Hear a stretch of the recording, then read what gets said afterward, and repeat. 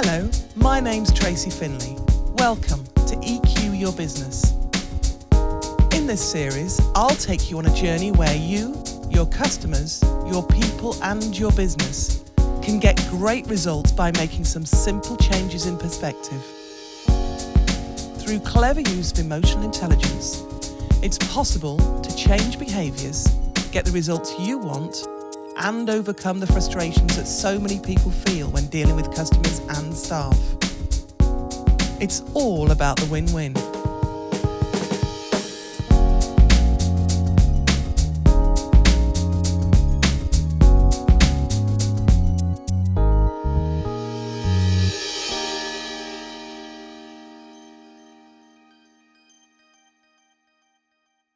Understanding how to build great customer experiences for your business can often be confusing and frustrating.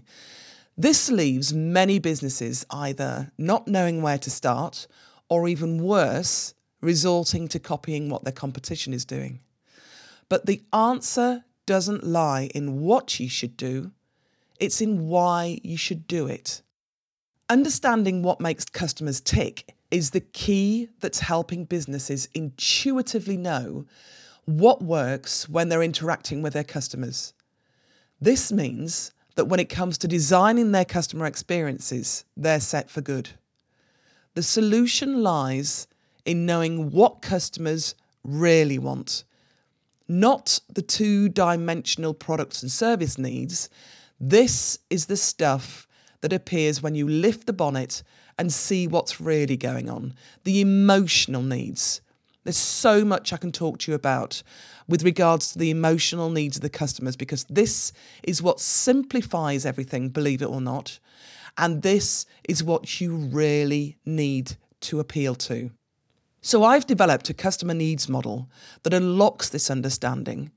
It gives businesses the tools to just know what to say and do at every point in their customer journey.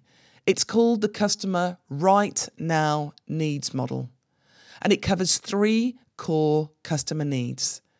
Do I like and trust you? Do I matter to you?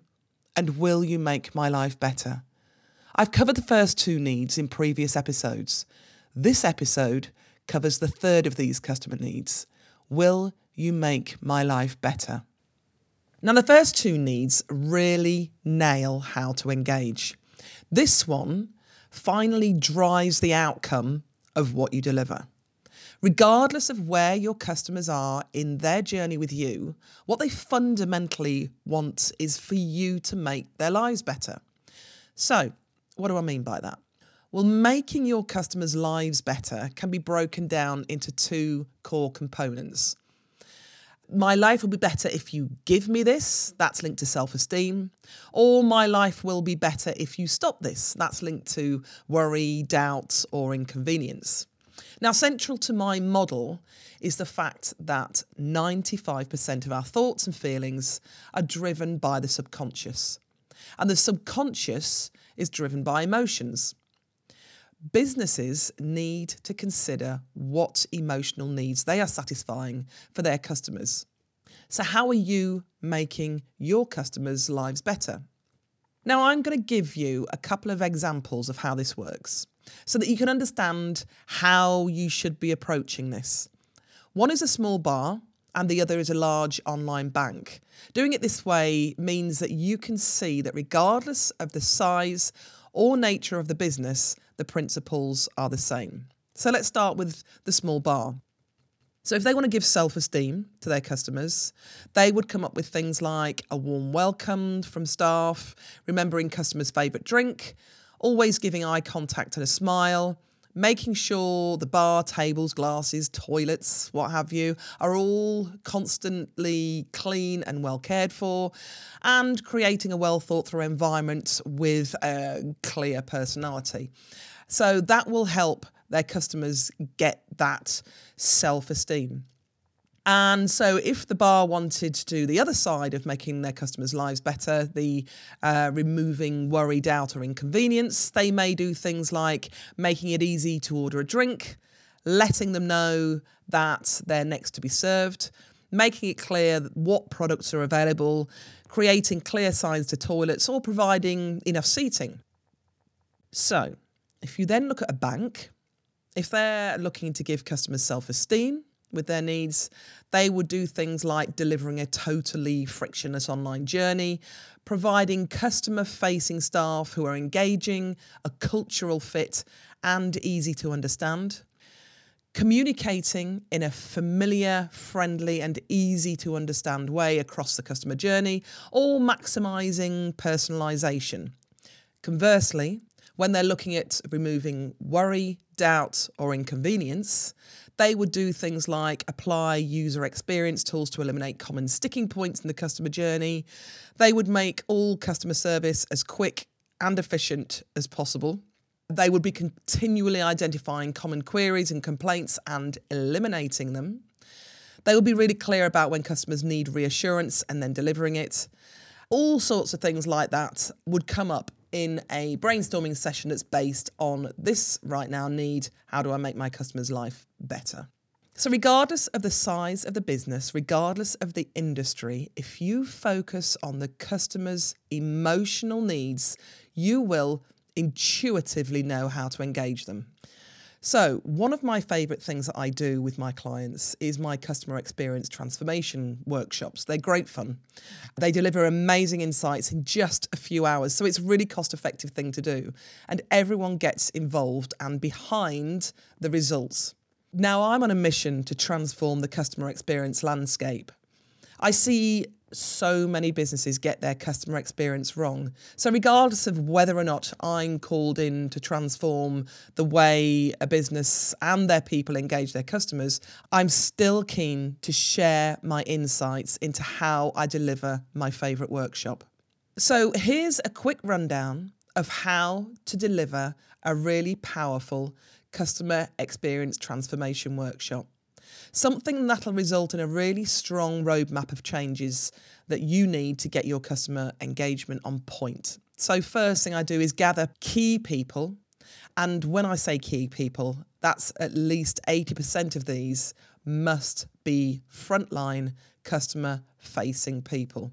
Ideally, take them off site so that their heads are away from the business.